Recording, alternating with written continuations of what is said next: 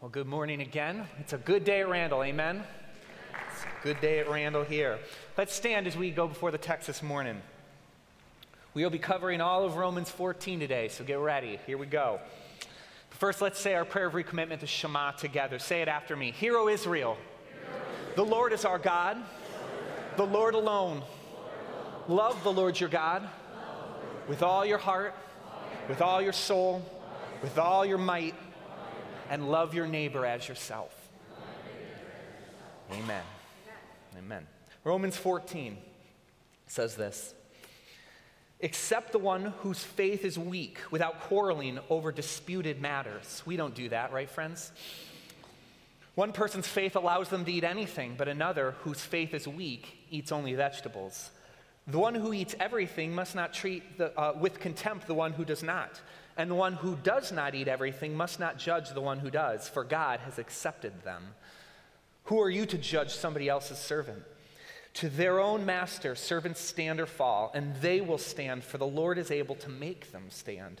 One person considers one day more sacred than another. Another considers every day alike. Each of them should be fully convinced in their own mind. Whoever regards one day as special does so to the Lord. Whoever eats meat does so to the Lord, for they give thanks to God. And whoever abstains does so to the Lord and gives thanks to God. For none of us lives for ourselves alone, and none of us die for ourselves alone. If we live for the Lord. And if we die for the Lord. So whether we live or die, we belong to the Lord. For this very reason, Christ died and returned to life, so that he might be the Lord of both the dead and the living. You then, why do you judge your brother or sister? Or why do you treat them with contempt? For we will all stand before God's judgment seat. It is written, as surely as I live, says the Lord, every knee will bow before me, and every tongue will acknowledge God. So then, each of us will give an account of ourselves to God. Therefore, let us stop passing judgment on one another. Instead, make up your mind not to put any stumbling block or obstacle in the way of a brother or sister. I'm convinced, being fully persuaded in the Lord Jesus, that nothing is unclean in itself. But if anyone regards something as unclean, for that person, it is unclean. If your brother or sister is distressed because of what you eat, you are no longer acting in love. Do not by your eating destroy someone for whom Christ died. Therefore, do not let what you know is good be spoken of as evil. For the kingdom of God is not a matter of eating or drinking, but of righteousness, peace, and joy in the Holy Spirit. Because anyone who serves Christ in this way is pleasing to God and receives human approval. Let us therefore make every effort to do what leads to peace and to mutual edification. Do not destroy the work of God for the sake of food. All food is clean, but it is wrong for a person to eat anything that causes someone else to stumble. It is better not to eat meat or drink wine or to do anything else that will cause your brother or sister to fall. So whatever you believe about these things, keep between yourself and God. Blessed is the one who does not condemn himself by what he approves. But whoever has doubts is condemned if they eat, because their eating is not from faith. And everything that is done not from faith is sin. This is the word of the Lord. Thanks be to God. You may be seated. So bedtime at the Long household has been interesting lately as we've brought our third child, our daughter Rudy, into the world. We're learning a new rhythm of bedtime, that the old ways of doing bedtime just don't quite work anymore. It takes a little too long, there's a little too many things, and so we're consolidating the process a bit, trying to figure out what works now in this season. But one thing we definitely do every night, and we don't want to end that at all, is bedtime stories. We always do bedtime stories with the kids. There might be a few less stories going on these days, but we try them every night to have that nice time, that kind of calm down time to read bedtime stories. One of our favorites is one called Bear's Shadow. I don't know if you know Bear's Shadow, but it's by an author named Frank Ash. And in fact, he lived in Molly's Town when she was growing up, and he actually would read his stories to her in the library. So this has kind of a special meaning for our family as well. And it's all about Bear. And Bear, he writes a number of these stories of Bear going on little adventures. And this one, Bear's Shadow, is about Bear going fishing. So if I could just tell the story quickly, this is Bear, and he's gone fishing, and he wants to catch that fish. He wants to nab the big one, but the problem is his shadow casts into the water, so it scares all the fish away. All the fish are scared by his shadow. This gets Bear annoyed. Bear gets annoyed by his shadow, so he tries to think of things to do in order to get his shadow to go away. So one of the things he does, he tries to run away from the shadow. He thinks maybe if I run away, the shadow won't follow me. Maybe I'll be faster than the shadow, but to no avail, the shadow is just as fast, literally lockstep with Bear. So Bear goes, all right, well, what am I going to do? So he tries nailing his shadow to the ground, and he uses a lot of nails. But as soon as he steps away, that shadow just sneaks right away from those nails. So to no avail, Bear does not get to do that. So he tries to dig a hole and bury his shadow. So he digs, and he goes, and he leans in, and shadow seemingly falls in. But as soon as he starts to try to bury him, shadow jumps out.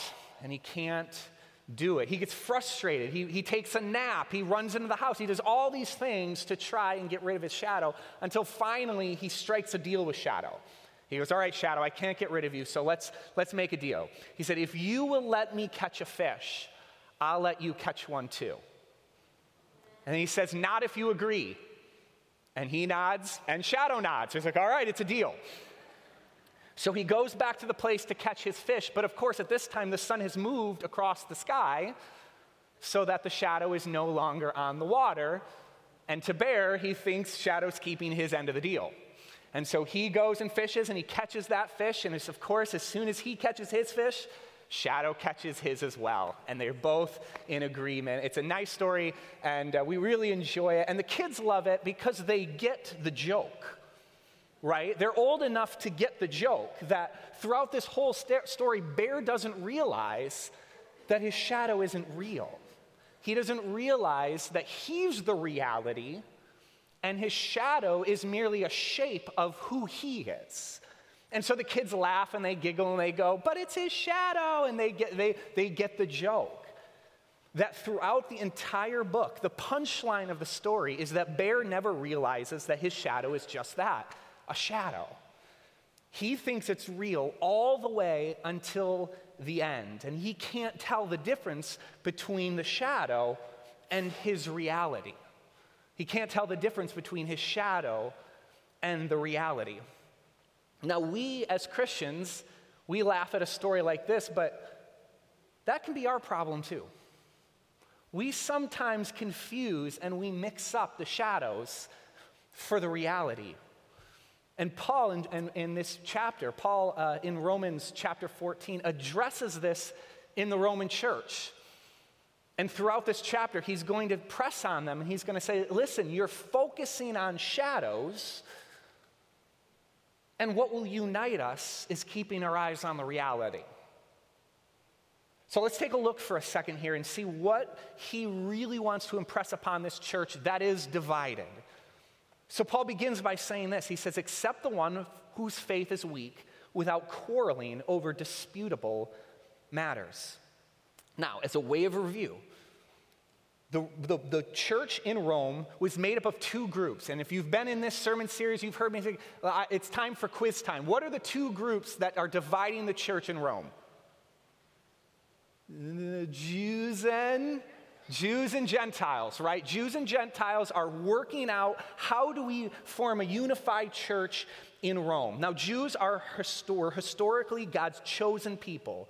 Jews had always been the religious insiders, the ones that were given God's law, the ones who had the family pedigree, the ones who had it all figured out. And the Gentiles were anyone not a Jew, the historical outsiders, the pagans, the enemies. Those who had converted to Christianity were still seen as less than by their Jewish brothers. And so this created a lot of tension and division, which is the primary reason Paul writes the book of Romans. And the core dispute centered on how to follow Jesus in this new way of following after God. How do we follow Jesus together, two groups that historically were at odds against each other? And so you had the Jewish Christians, and this is your fill-in. You had the Jewish Christians who could not bring themselves to abandon the requirements of the law that they had observed all their lives. They had observed these laws of God in the Old Testament their whole lives. Their fathers had observed them. Their grandfathers had observed them. Their great-grandfathers, all the way back, generation after generation, had been following these laws. This is how you make yourself right before God. This is how you follow after Him. This is how we live our lives. And they were having a lot of trouble putting the pieces and reorienting themselves to a new way of living in God's new kingdom, in the kingdom that Jesus had established. While the Gentile Christians felt no need to observe these laws. They were free in Christ to live by the spirit of the law without having to adhere to the letter of the law. And so what was happening is that the Jews condemned the Gentiles for their cavalierly dismissing God's law. So in your fill-in this morning, know that the Jews condemned the Gentiles for cavalierly dismissing God's law, while the Gentiles poo-pooed the Jews. Yes, write that in. Poo-pooed the Jews for looking down on them and for clinging to the old ways when a new way had come. And so this whole dispute came, all centered on how do we worship God? Do we do it the way God has asked us to do it for generations after generations? Or now that Christ has come and has fulfilled the law, we live under the spirit of the law, but we don't necessarily have to live by the letter of it anymore. And this caused great fighting and tension, disputes. Talk about an awkward situation around the Thanksgiving table, right? It's like, do we pray? Is this kosher? I don't know, right? There's all of these issues going on. And since chapter 12, Paul has been giving practical instruction on how to live out the gospel. And so he writes in chapter 14, as he's continuing to describe to this church how we're to live at peace with one another, he says, "Accept the one whose faith is weak without quarreling over these disputable matters." He says, we've got to work this out. We've got to figure this out. And so now, in chapter 14, he's going to begin to explain all the ways that we can do this together. So what were these disputable matters? What specifically is Paul talking about here? Well, he gives two major examples. There were different ones. There was all sorts of debates and questions, but he gives two kind of prime examples here. And the first one is this, it's food. The Roman church had a problem with food. He writes this: one person's faith allows them to eat anything, but another whose faith is weak eats only vegetables. You see, in the Old Testament law, they had regulations on what you could and couldn't eat. And Jews even today call this process kosher. They had to eat kosher. There were certain things that God wanted them to avoid, certain ways that they had to prepare the food, and doing this was a way that showed God and the world that they were set apart and different. And so they read in places like Leviticus 11 that says, "You may eat any animal that has split hoof, completely divided, and that chews its cud." Can't do that. You may not eat those animals. That means camel and rabbit and pig. We're out. No bacon. Delicious, delicious bacon. And then they said other things. It goes on to say that like meat can't be boiled in its mother's milk. Okay, got it. Won't do that. And along with all sorts of other regulations that they found, it made kosher meat challenging to find. Actually, if you go back to the last slide, you actually see that there's a Roman, this is a Roman piece of artwork, and they're going to present animals to be eaten in the temple. And right here we see a pig. It's actually very difficult. The Christians in the first century and in Rome found it actually very difficult to find kosher meat that didn't break some or all of the commandments that they had been living by for years and years and years. But then they also read in other places, like in Exodus 34, that said this: "Do not worship," God says, "do not worship any god, for the Lord, whose name is jealous, is a jealous God. Be careful not to make a treaty with those who live in the land. For when they prostitute themselves to their gods and sacrifice to them, they will invite you, and you will eat their sacrifices. So they go, okay, well, we can't eat the meat sacrificed to other gods and in other nations. And the problem is the Romans were polytheistic. They worshiped many gods, but they also believed in many evil spirits as well. And one of the folklores that Rome believed in was that there were also these evil spirits that were floating in the air. And the evil spirits wanted to attack or attach to a body and kind of get in and be a part of you. And so you were constantly thinking, how do I keep these evil spirits from entering into my body? And they believed one of the ways, the main way that an evil spirit got into your body is they attached themselves to your food. And so that when you ate it, then the evil spirit would then be a part of you, particularly to meat, that they were somehow attracted to that. Who knows why? But they are. And so they were very sensitive to that they did not want these evil spirits. And the only way the spirits could be removed from food was to sacrifice it to a god. Thus, food sacrifices gained the favor of the god, but it also cleansed the meat from demonic contamination. You didn't know if your piece of meat had the poltergeist on it. So you had to sacrifice it in order to make sure it was clean. Now, part of the sacrificial regulations in Rome was that the priest got a cut. If the priest was doing, the Roman priest, if the priest was doing all the work of the fires and the sacrifice and all that stuff, you had to give him a portion of whatever meat you sacrificed. Think of it as taxes. You had to pay your tax in order to get your meat back cleansed. Well, these priests were doing this constantly. And so they were keep getting paid, but they were getting paid in so much meat, which doesn't sound like a bad currency to me. You could pay me in meat anytime. I'd enjoy that. But they had so much of it that they began selling it in the marketplaces. This was the official priest's meat that you knew was cleansed. And this is basically where they got most of their protein from, is from these places. So again, if you are a Jew, even if you're a Jewish Christian, you're like, okay, well, first off, the meat might not be and likely isn't kosher. Second of all, we read in Exodus 34, I'm not supposed to eat meat sacrificed to idols, and basically all this meat in the marketplace is. So rather than risk it, they just went vegetarian. They said, well, we can't guarantee that any of this is going to be good, so we got to eat vegetables. And the Gentiles had to hear it on Facebook. We get it, Jews. You're vegetarians. You're living your best life. We get it, right? And they did. They stuck it in the Gentiles' faces. It's like, well, if you want to eat the meat, sacrifice to idols, and break every law we know, go for it. But we're going to eat vegetables. And I'm going to Instagram my vegetable plate and post it just so you can see it. The other thing that they fought over, one of the main things that Paul gives us is days. Holidays particularly. He says one person considers one day more sacred than another, and another considers every day alike. Because the Jews like to party. And God actually gave them a lot of festivals and a lot of sacred days to observe and to feast over and things like that.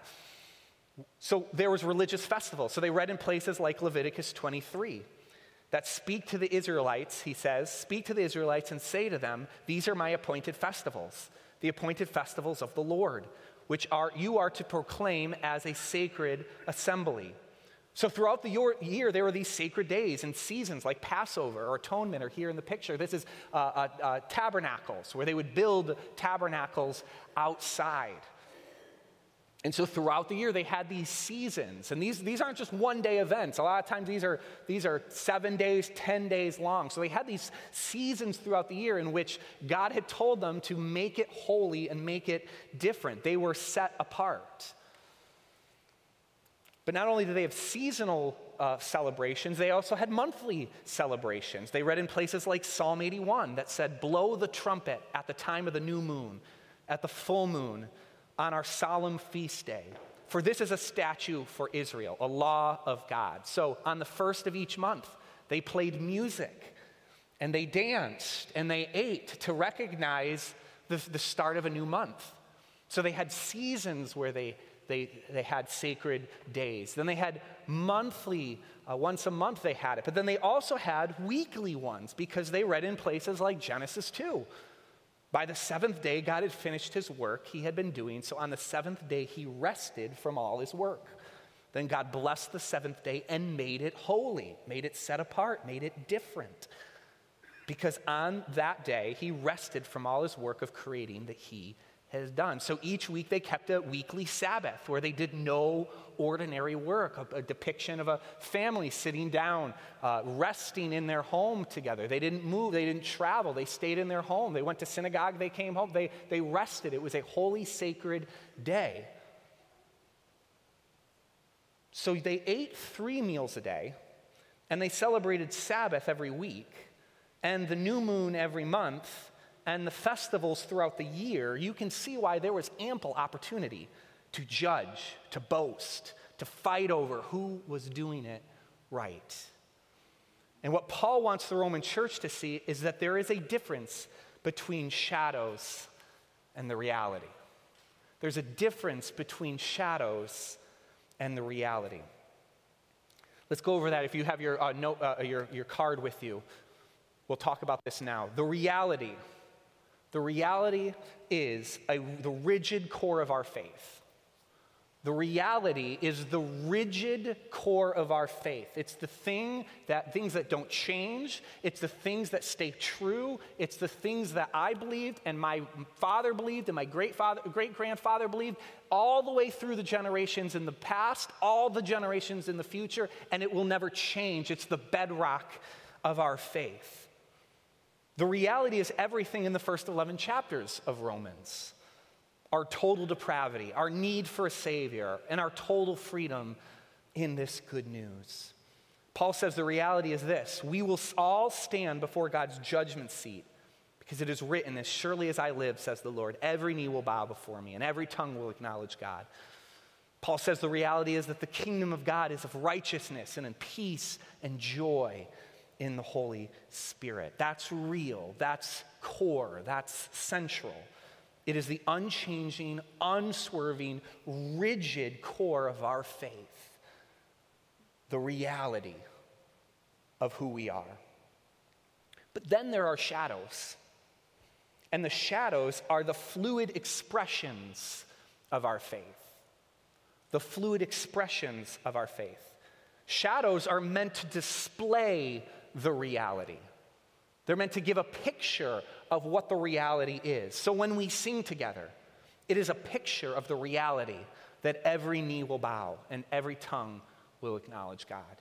And when we fellowship together, whether it be meals or in the foyer, in small groups or around our corridors, it is a picture of the reality that the kingdom of God is of righteousness and peace and joy in the Holy Spirit. Shadows should look like the reality. They should have the shape of the reality. They should point to the reality. But as Baer never figured out, they aren't the reality. Realities are the unchanging, unswerving, rigid marks of our faith, while shadows are the changing, swerving, fluid expressions of our faith. You see, how you express the reality of the gospel in Africa will look different than the way that we express this reality in America. And how you express the reality of the gospel in Williamsville might look different than it does in downtown Buffalo. And the reality, how you express the reality of the gospel in 1950 will look differently than it does in 2019. Particularly the volume of our worship. Another word for shadow you could use is the word worship. Worship is the expression of our faith. And if you think about it that way, the Roman church was caught up in a worship war. Worship wars that we still have today. Worship wars that split churches. See, there's a difference between the reality and a shadow. And the key to finding unity in a church, the key to overcoming a worship war, is to be able to tell the difference between the two. And to that end, Paul gives a few examples and instructions. He says this: the one who eats everything must not treat with contempt the one who does not. And the one who does not eat and everything must not judge the one who does, because God has accepted them. You see, when we know the difference between the shadow and the reality, we don't have to judge who is doing it right. If we all recognize the reality, if we all affirm the reality, if we all live into God's reality, then everyone can live under the shadows that help express it for themselves and live under the shadows of what we as a community have decided how we want to do it together. One feels in their conscience they should recognize Passover as a spiritual act of worship, while another in their conscience allows them to do something else as a spiritual act of worship, and God accepts both. Or he continues on, he says, all food is clean, but it is wrong for a person to eat anything that causes someone else to stumble. So when we know the difference between the shadow and the reality, we're able to lay down the expressions that we prefer if and when they become a detriment to somebody else's faith. If one feels in their conscience they shouldn't eat meat as a spiritual act of worship, wonderful. Another, even though they do not have the same spiritual conviction, doesn't barbecue in front of them as a spiritual act of worship. Because love sharpens the shadows. It refocuses our mind. When we have the lens of love, it focuses us in and allows us to, and sharpens our view and allows us to distinguish and differentiate between the shadows and the reality. Paul writes it this way to the church of Colossians, who is struggling with this same thing. He says this in Colossians 2, therefore, do not let anyone judge you by what you eat or drink, or with regard to a religious festival, a new moon celebration, or a Sabbath day. These are a shadow of the things that were to come. The reality, however, is found in Christ. See, Jesus is the reality. I want to invite our friends up to give us lead us one more time in some music, in a shadow of the reality. Would you come up as we close? Friends, Jesus is our reality. He is the glue that brings us together. He is the sustainer that keeps us together. So there are different styles of our music, and there are the clothes that we wear to worship, and there are the days and disciplines we keep, and there are the things we choose to abstain from, and there are the things we choose to partake in. And the key to finding unity at our church, the key to us banding together as a church at Randall, is to be able to tell the difference between our shadows and our reality. So friends, we will not all prefer the same style of music. Maybe some of you guys felt that this week. We will not all prefer the same style of music, but we all agree that Jesus is the one we're singing to. And we will not all wear the same clothes, but we will all make sure that Jesus is the one we honor with our dress. And we will not all observe the same moments and practices, but we all recognize that Jesus is the one that ties us together. And we will not all abstain from the same things, but we will allow Jesus to lead our convictions.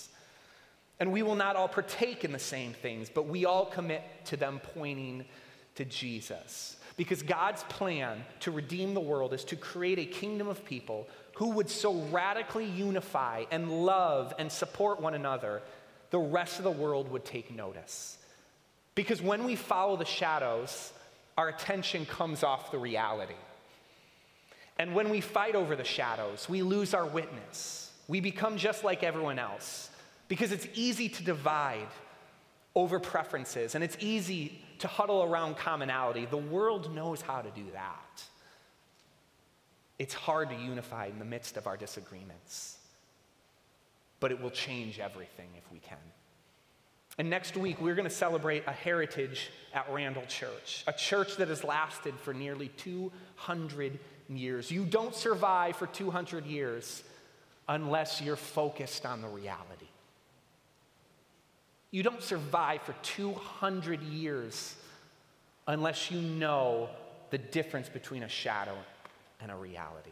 And we get to celebrate that this church, a church that looks different, a church that has multiple generations, a church that has different socioeconomic levels, a church that looks different in many, many ways, and yet we come together every Sunday morning to worship the reality. That changes the world. And therefore, we can come together and we can sing, and we can celebrate, and we can keep our focus on the glue that brings us together, the sustainer that keeps us all connected, Jesus Christ. Therefore, do not let anyone judge you by what you eat or drink, or with regard to a religious festival, a new moon celebration, or a Sabbath day. These are a shadow of the things that were to come, but the reality, however, is found in Christ. Let's pray. God, we are so thankful that we get to be part of a congregation that loves. And Lord, as we take our offering now, we bring our tithes, we bring our offerings before you. As we listen to a group of teenagers and adults coming together to worship you, to use a shadow in order to express your reality. God, we are grateful for a church that keeps its eyes on you, even in the midst of disagreements. Lord, continue to help us to keep our eyes on you. When disagreements arise, Lord, help us not to judge, and help us not to come rubbing in our freedom from somebody else. But God, help us to keep our eyes fixed on the cross, because you are the reality and you are the shadow. Our shadows point to you, who are the reality. And we thank you for that. In your name I pray, amen.